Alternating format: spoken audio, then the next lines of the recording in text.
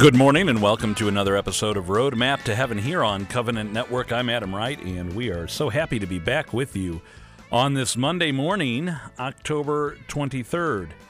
It was a good week at the EWTN Global Catholic Radio Conference with a retreat day, some great time with co-workers and then colleagues that work in other radio apostolates across the country, a lot of time in prayer, Holy Mass, and so much. I'll tell you more about that after we pray this morning. But before we pray, I would like to, if you listen to the show regularly, I think I've mentioned this a few times before, that when I come into the studio here in the morning, I do a few different things. First, I get settled at my desk. I get my cup of water. But then I open up about 5 different news sources, and I just peruse those really quickly. And as I was doing that today, there's a lot of things that jump out that they're now, well, here's the headline from The Loop.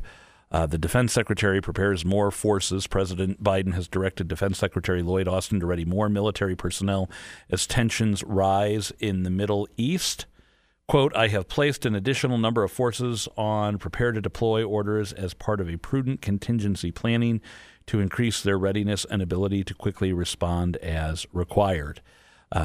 If we're saying, well, this is just going to get better overnight, I think you and I would be hiding our heads in the sand. But I don't think we're saying that. I think everybody's legitimately concerned about what's going to happen next. And I think anything we can do to keep praying and to invite others to pray.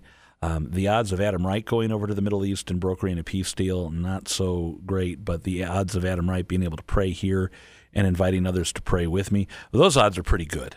Those odds are, in fact, very good. So let's do the work that we are able to do. And as we pray our morning offering this morning, let's add a Hail Marian and trust all of our concerns to the Blessed Mother as we pray in the name of the Father, and of the Son, and of the Holy Spirit. Amen. O Jesus, through the Immaculate Heart of Mary, I offer you my prayers, works, joys, and sufferings of this day for all the intentions of your Sacred Heart in union with the holy sacrifice of the Mass throughout the world, in reparation for my sins, for the intentions of all my relatives and friends, and in particular for the intentions of the Holy Father. Amen. Hail Mary, full of grace, the Lord is with thee. Blessed art thou among women, and blessed is the fruit of thy womb, Jesus. Holy Mary, Mother of God, pray for us sinners now and at the hour of our death. Amen. We dedicate all of our thoughts, words, and actions to the greater glory of God, in the name of the Father, and of the Son, and of the Holy Spirit. Amen. I cannot impart upon you how urgent it is to keep those rosaries praying each and every day and to share that message. We're going to go back to today on the show. We did about a year and a half, 2 years ago, a series of Marian Apparitions with Doug Barry, and we're going to revisit those starting today. We hear the messages that the Blessed Mother has had for us in the apparitions of the past 100 years since Fatima, and we need to be paying attention. We really need to be paying attention to these. We're also going to have with us today Bishop Michael Siss. I was able to sit down with Bishop Siss in Birmingham when we were down there for the EWTN radio conference, and he gave a wonderful talk to us on Thursday morning. He was the guest on EWTN Live with Father Mitch Pacwa on Wednesday evening. We were able to attend the taping of that. And also today we're going to hear about St. John Paul II, whose feast day was yesterday, and so that's all ahead on the show. But first, let's go to Mike Roberts for our weather and our saint of the day this morning. Today is the feast day of St. John Capistrano. Born in Italy in 1386, his father served on the court of the King of Naples. As a young man, after studying law at the University of Perugia, he was appointed governor when he was just 26 years old. It was a time of great conflict in Italy, and soon war developed with the House of Malatesta, a family that ruled parts of Italy in the 13th and 14th century. Sent as an ambassador and broker for peace, John was taken prisoner, and while he was being held captive, had a vision of St. Francis, which moved him to join the Franciscans as a priest. After he was finally released, he was ordained at the age of 30. John was an outstanding priest and a fiery preacher, and these skills, combined with his intellect and ability as a negotiator, made him a valued participant in the many and varied conflicts of the day. He was sent by Pope Eugene IV and Nicholas V to oppose the claims of anti-Pope Felix V. John helped suppress a number of different heresies, including one within the ranks of the Franciscan order itself, and he was especially effective at reviving the sleeping and dormant faith of the people in Central Europe. At the age of 70, he was sent to preach to a crusade against the invading Turks, and he was even given command of his own unit in a difficult but successful effort to free Belgrade from a siege. However, the battle took its toll on John, and a few years later he died on this day in 1456. St. John Capistrano, please pray for us. I'm meteorologist Mike Roberts for Covenant Network. Have a blessed Friday. Saint of the Day can arrive each morning by subscribing on your favorite podcast player. Search Covenant Network to see all our podcasts. Daily Offering. God the Father, I thank Thee for creating me. God the Son, I thank Thee for redeeming me. God the Holy Spirit, I thank Thee for sanctifying me. Infuse into my thoughts, words, and actions Thy grace, so that they may be supernaturally pleasing to Thee and supernaturally rewarding to me forever. O Blessed Trinity, abundantly assist me in becoming that which Thou intended me to become when Thou created me. For in Thy perfection I will give Thee the glory Thou desirest of me, and in that perfection I will find my greatest joy in heaven. Amen.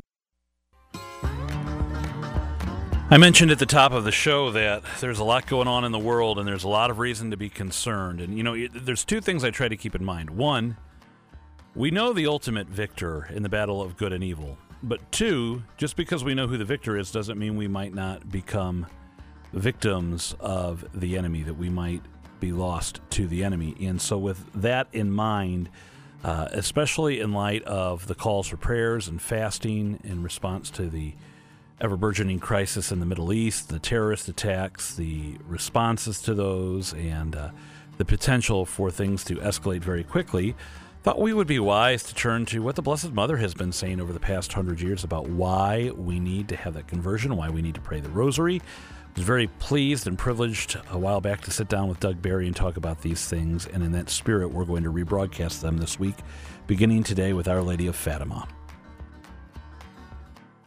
We are very happy to be speaking with Doug Barry today about our favorite Marian apparitions. Well, maybe not our favorite Marian apparitions, but certainly the Marian apparitions of the last 100 years. And every day we're going to take one apparition this week. And Doug, it's good to be with you today. Adam, I appreciate the chance to be with you. I look forward to opportunities like this, especially to talk about Our Lady and her messages. So when we talk about Marian apparitions of the last 100 years, I can only imagine we are going to start with Our Lady of Fatima. Yes, pretty much have to. You have one of the most amazing, life-altering, world-changing, world-shaking events that takes place in Fatima, Portugal. 3 little children. Actually, it begins several months before Our Lady appears, when the angel of peace appears to the 3 children and teaches them to pray. The angel appears 3 different times to them. And then 1917, on May 13th, the Blessed Mother appears, and everything begins to roll from there. So, Doug, when we talk about these Marian apparitions, one thing I've learned over my years is that each apparition has a very specific message. What is the message of Fatima? Fatima is one of those messages that really has a duration that goes on. And the great thing is, and we'll get into this in future conversations about different apparitions, is it links to other apparitions that take place up to now, really these following 100 years or so. But Fatima was predominantly about warning. And you know this clearly when you see the depth of the message coming to 3 little children as young as 7, 9, and 10 years old, as Jacinta, Francisco, and Lucia were. July 13th, 1917 is really a key pivotal apparition where they're shown the vision of hell. And a lot of people talk about this, the vision of hell. We know about the vision of hell. But then she also says that this war will end soon after the vision of hell, which in and of itself is pretty groundbreaking, pretty earth-shaking. This is the place where poor sinners go who have nobody to pray for them, make sacrifices for them, she says. In order to save souls, God wishes to establish a devotion to my immaculate heart. Now that's completed more in 1926 when our Lord and our Blessed Mother appeared to Lucia in the convent and really established the 5 for Saturday devotion and all that goes with that, which is something we should be doing, not just talking about, but doing even today. Now, back up again to July 13th, 1917, after that vision of hell, she says that this war will end soon. Now, World War I had started in 1914. It would then end in 1918. So she nailed that, obviously. This war will end soon. But she says, if man does not stop offending God, there will be a second war, and it will be far worse than this one. And she gives some details on that. She also talks about Russia spreading the error of her ways, which is more than just a state communist type government. It is godlessness in general. It is immorality. It is a destruction of family. After the Bolshevik revolutions that took place following the apparitions of Our Lady in 1917, the Bolshevik revolutions broke out. And in that time period, the Bolsheviks were very big on destroying family values, and it really escalated. And now we see this all over the world, not even forced upon us. Many people are just running full steam down this road of destruction of family. Now, she also speaks in 1917 on July 13th in the importance of consecration of Russia, that every single one of us needs to be praying a rosary daily. And this is a key part. Many people ask me over the years, because I talk about this a lot, do you think the consecration was done right? Do you think John Paul II did it right? And now it's, do you think Pope Francis did it right? I don't know. I always say that's out of my wheelhouse. That's above my pay grade. I just know that the Blessed Mother said we all need to pray the rosary daily. And I know I haven't always done that. I've been doing it a lot more the last 15, 20 years of my life, but that's something we all need to focus on because that is on us. But I will wrap up with this key point. Years later, 21 years approximately, World War II breaks out. It is devastating. Even to this day, the memories of it, the pain of it from people who still, are alive, who suffered through it, is still overwhelming in many, many respects. But in 1957, I believe, Sister Lucia had an interview with the Father Fuentes. I think I pronounced his name correctly there. She said in the interview, in all 6 apparitions, not once did me or my cousins ever see the Blessed Mother smile. That's a key thing to think about. Our Lady did not come to these 3 little children in 1917 to say, hey, everything's great.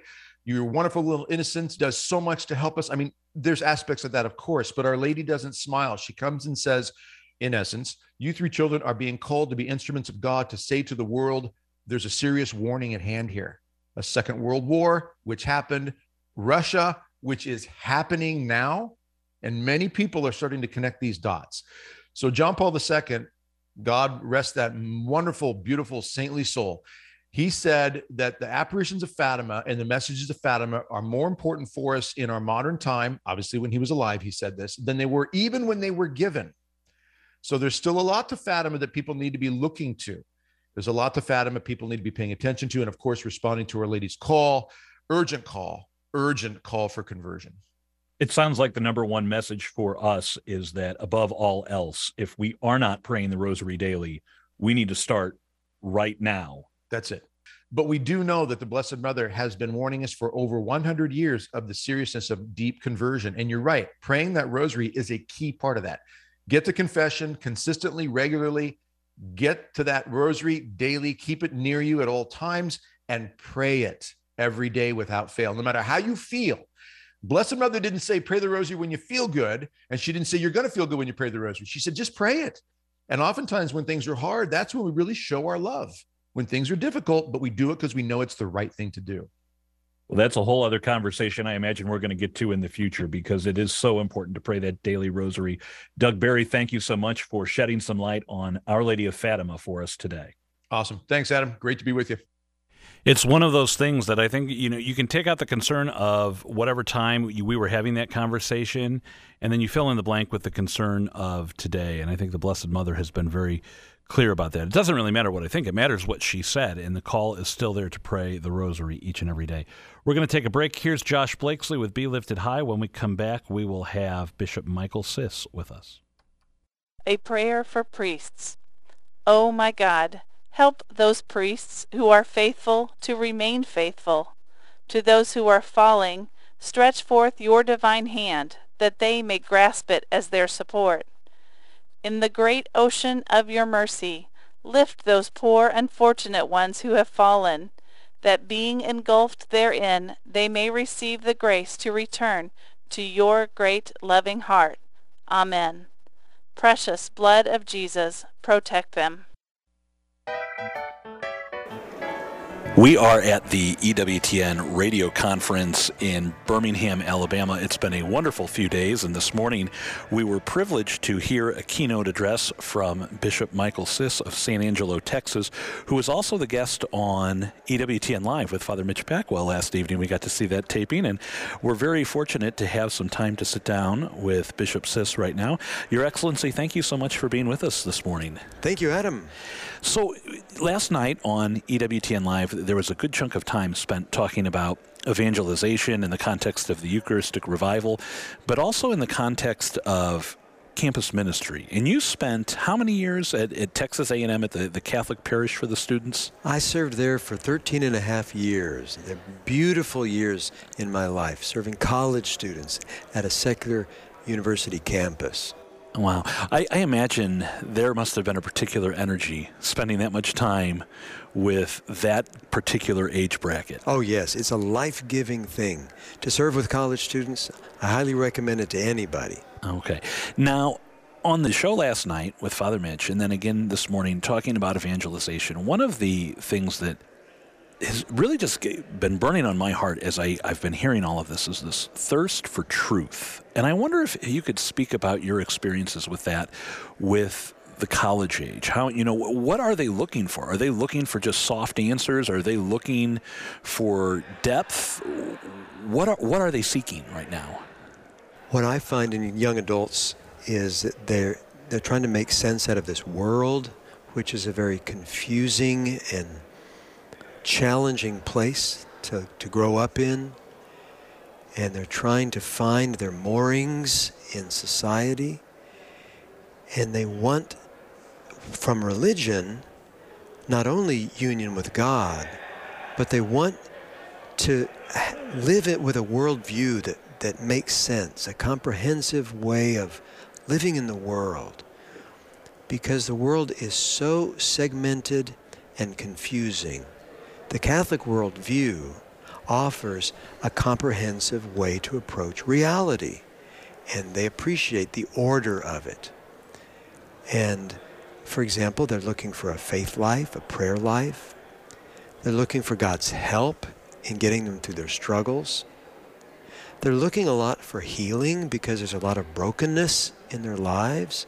They need healing, and our faith brings that. They also are looking for community. Over and over again, when we do surveys of young adults, they respond that one of the top priorities that they're looking for is community, fellowship, opportunities to be with one another. And so, for example, in our campus ministry and in other young adult ministries that I've been involved in over the years, one of the basic principles that I've operated by is that what attracts young adults is the presence of other young adults. So when anyone in the church is wondering, how do we get more young adults to come to our activities and to participate in what we offer, my response is get young adults involved in visible roles of leadership. Because when a young adult comes to visit this event or this place or this liturgy and they see other young adults, then they say, oh, this is a place where I could fit in because I see other young adults. So involving young adults in visible roles of leadership is key to attracting more. One of the points you made in your conversation last night on the show that, may seem a little counterintuitive, but I thought it was a beautiful point, was talking about evangelization as not just recruitment for a Catholic club. Perhaps we think if I'm doing evangelization correctly, then I'm going to get my neighbor who hasn't come to Mass to start coming to Mass, which would certainly be a good thing. But you were talking in the context of everything that's happening in the world, especially the violence in the Middle East right now with the attacks on the Israeli people, and then the response to those attacks, and especially the thousands of innocent civilians that are now displaced or suffering, that evangelization is also in how we respond to that. Sometimes I think we think of that, well, that's just our response. That's not necessarily evangelization. How does that happen? And especially for those of us here in the United States right now, how can we evangelize in our response to situations in the world? I recommend that we respond, first of all, by paying attention to the world and listening, paying attention, reading to what's really happening. And then when we have a sense of what's happening, we respond on the basis of our faith, because our faith has something to say about those situations. And sometimes what that means is studying what our faith has to say. For example, the Catholic Church has been dealing with the situation in the Holy Land for centuries. And we have a track record of what we say and teach about the solutions to life in the Holy Land. And so in listening to the crisis that's happening, it's good to look and see what is it that our church has said about life in the Holy Land, or the future for potential for peace in the Holy Land, what that would take, and be informed from the learned experience and wisdom of 2,000 years of church teaching, and then think about how that applies in the current scenario. So there's so much to be learned by just looking at a few resources, consulting a few resources, and seeing what is our church position on this issue. I think that's a good way to start. And of course, another part of evangelization is having the courage to say something, because it's a lot easier just to remain silent, not make any waves, and not risk any vulnerability by simply remaining silent. However, as Christians, we are called to be light for the world, salt of the earth. We're called to make a difference in our environment. And that means speaking up. And the journey into being an effective evangelizer means taking little baby steps of just trying to say something about what's going on in the world around us and how we as Christians should deal with it. And while I may not be a mediator in the midst of the conflict in the Middle East, where I might be is in the break room at work, or talking with family or with neighbors, and someone might say, well, I think that what needs to happen is X, Y, or Z, and if we're well-formed, then we can respond from the church's point of view of, well, let me share with you what we believe and why we believe this. Exactly. Now, one of the other things you said in the course of our time together, I love this. It was at Mass this morning, at the end of Holy Mass. You said, this is the most important thing we're going to do today. We've now done it. Everything else is icing on the cake. And I love that way of looking at life as a Catholic. And it reminded me of some of the things you shared about the National Eucharistic Revival, that we are in just a little past the halfway point in this 3-year period. Right now is a great time for that. We spoke recently with Chris Frank from the Eucharistic Revival about Jesus in the Eucharist and that wonderful study series that's going on. But this next phase is really now about that evangelization, taking what we've learned, what we've studied, what we believe out to those who don't believe. More and more, as I understand it, Texas is becoming more and more Catholic. What are your hopes for this next phase of the Eucharistic Revival, and how are the laity vital to this idea of taking the Catholic teachings on the Eucharist and our devotion and our belief about Mass, about adoration, etc., out to a world that more and more is filled with the unchurched or those who choose to believe nothing? I believe that one of the key fruits of the lay apostolate is ingenuity, creativity. And my recommendation to lay members of the church in this Eucharistic Revival is to put your thinking cap on and look at the needs and start imagining ways to meet those needs. Because the ingenuity, the inventiveness of lay Catholics is what leads to some of our most effective evangelization. You look, for example, at many of our radio apostolates. They were taken up by lay people who decide we're going to find a way to make this work. Where I live in West Texas, some of our local evangelization efforts, like a new Catholic school, a new Catholic retreat center, retreat movements, ministry to prisoners, are lay initiatives. And we as the hierarchy of the church try to be supportive and discerning and helpful, but the energy and the inventiveness, I think, must include the minds and the actions of the lay people. Well, there you have it. There's a challenge for us to put our ingenuity to use and to work with the church to go out and spread devotion to the Most Holy Eucharist. Bishop Sis, I want to thank you for taking the time to sit down with us. I know you're very busy this morning. You have to get back to West Texas here coming up. But before we go, could I ask you for a prayer or a blessing for our listeners? Certainly, Adam. And thank you so much for taking the time to allow me to share a few words. The Lord be with you. And with your spirit. May Almighty God bless you and guide every step of your journey.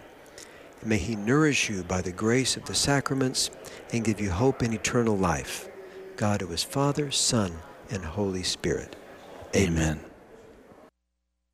Prayer to Our Lady of Perpetual Help. O Mother of Perpetual Help, grant that I may ever invoke thy most powerful name, which is the safeguard of the living and the salvation of the dying.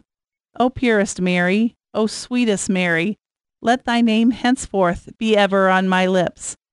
Delay not, O blessed Lady, to help me whenever I call on thee, for in all my needs, in all my temptations, I shall never cease to call on thee, ever repeating thy sacred name. Mary, Mary. Are you enjoying this podcast? Well, if you are, did you know that Covenant Network offers great programming 24 hours a day on 43 stations in 5 states, plus streaming online?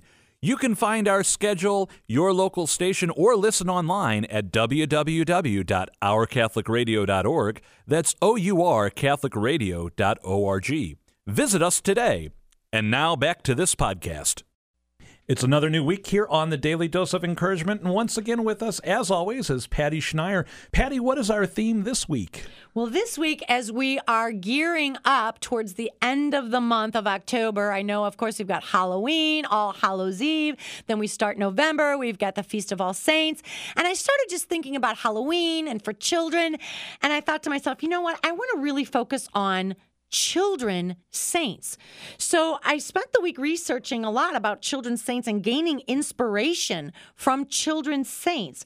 You know, mere boys and girls can become saints, and youth is no barrier to holiness. The call to holiness begins at baptism, and we do not have to wait for old age and gray hair to serve God. So youthful saints tell us something about holiness, and their example is especially luminous as they dedicated their young lives to God. So today, I want to start with the first young saint. Let's talk about Saint Dominic Savio. He died at the age of 15. He was one of 10 children born into a peasant family. His father was a blacksmith. His mother was a seamstress. He was a normal, high-spirited boy who sometimes got into trouble with his teachers because he would often break out laughing in school. But when Saint Don Bosco, was looking for young men to train as priests for his Salesian order, his parish priest suggested Dominic Savio.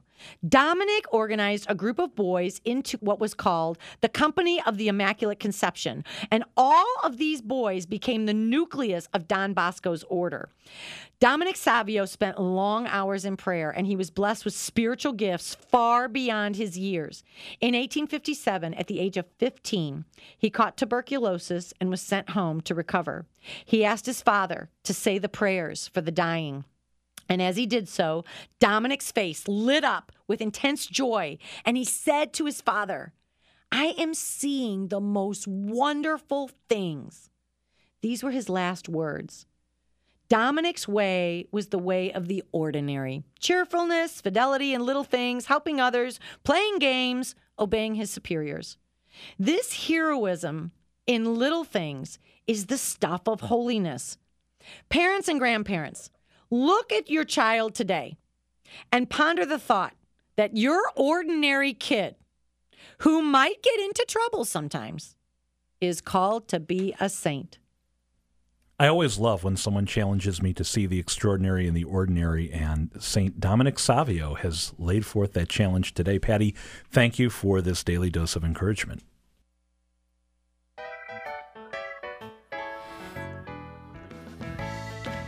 Well, that is our show today, and we're so glad to have spent the hour with you. It was a great joy to be away at the conference last week. I want you to know we prayed for you during our retreat day at the Shrine of the Most Blessed Sacrament in Hanceville, Alabama, where we prayed at the tomb of Mother Angelica. We heard a wonderful talk from Father Joseph Mary Wolfe, attended Holy Mass with Bishop Reka, and both my wife and I, Beth was able to tag along for the trip. She sent herself down there to tag along, and we were just enamored by the beauty of the singing of the sisters at Holy Mass, and then the joy of meeting them in the parlor of the cloister afterwards. But know that it was a great week, that we prayed for you. But there was, as I said, a lot of talk down there, and a lot of talk since I've been back about just concern for the world. And the consensus is we have to do our part. We have to pray. I know last Tuesday we observed a day of prayer and fasting. Let's not let that be the only day we pray and fast for peace, especially in our Friday abstinence and the penance we take on. It's a great opportunity for us as well. Perhaps instead of abstinence from meat, we could also do abstinence and fasting on Fridays in the foreseeable future. Let's pray. In the name of the Father, and of the Son, and of the Holy Spirit. Amen. All glory be to the Father, and to the Son, and to the Holy Spirit, as it was in the beginning, is now, and ever shall be, world without end. Amen. Mary, Mother of the Church, pray for us. Mary, Queen of Peace, pray for us. And St. Joseph, Terror of Demons, pray for us. In the name of the Father, and of the Son, and of the Holy Spirit. Amen. For Covenant Network, I'm Adam Wright. Thanks for listening to Roadmap to Heaven. And we can't say it enough. Pray your rosary today.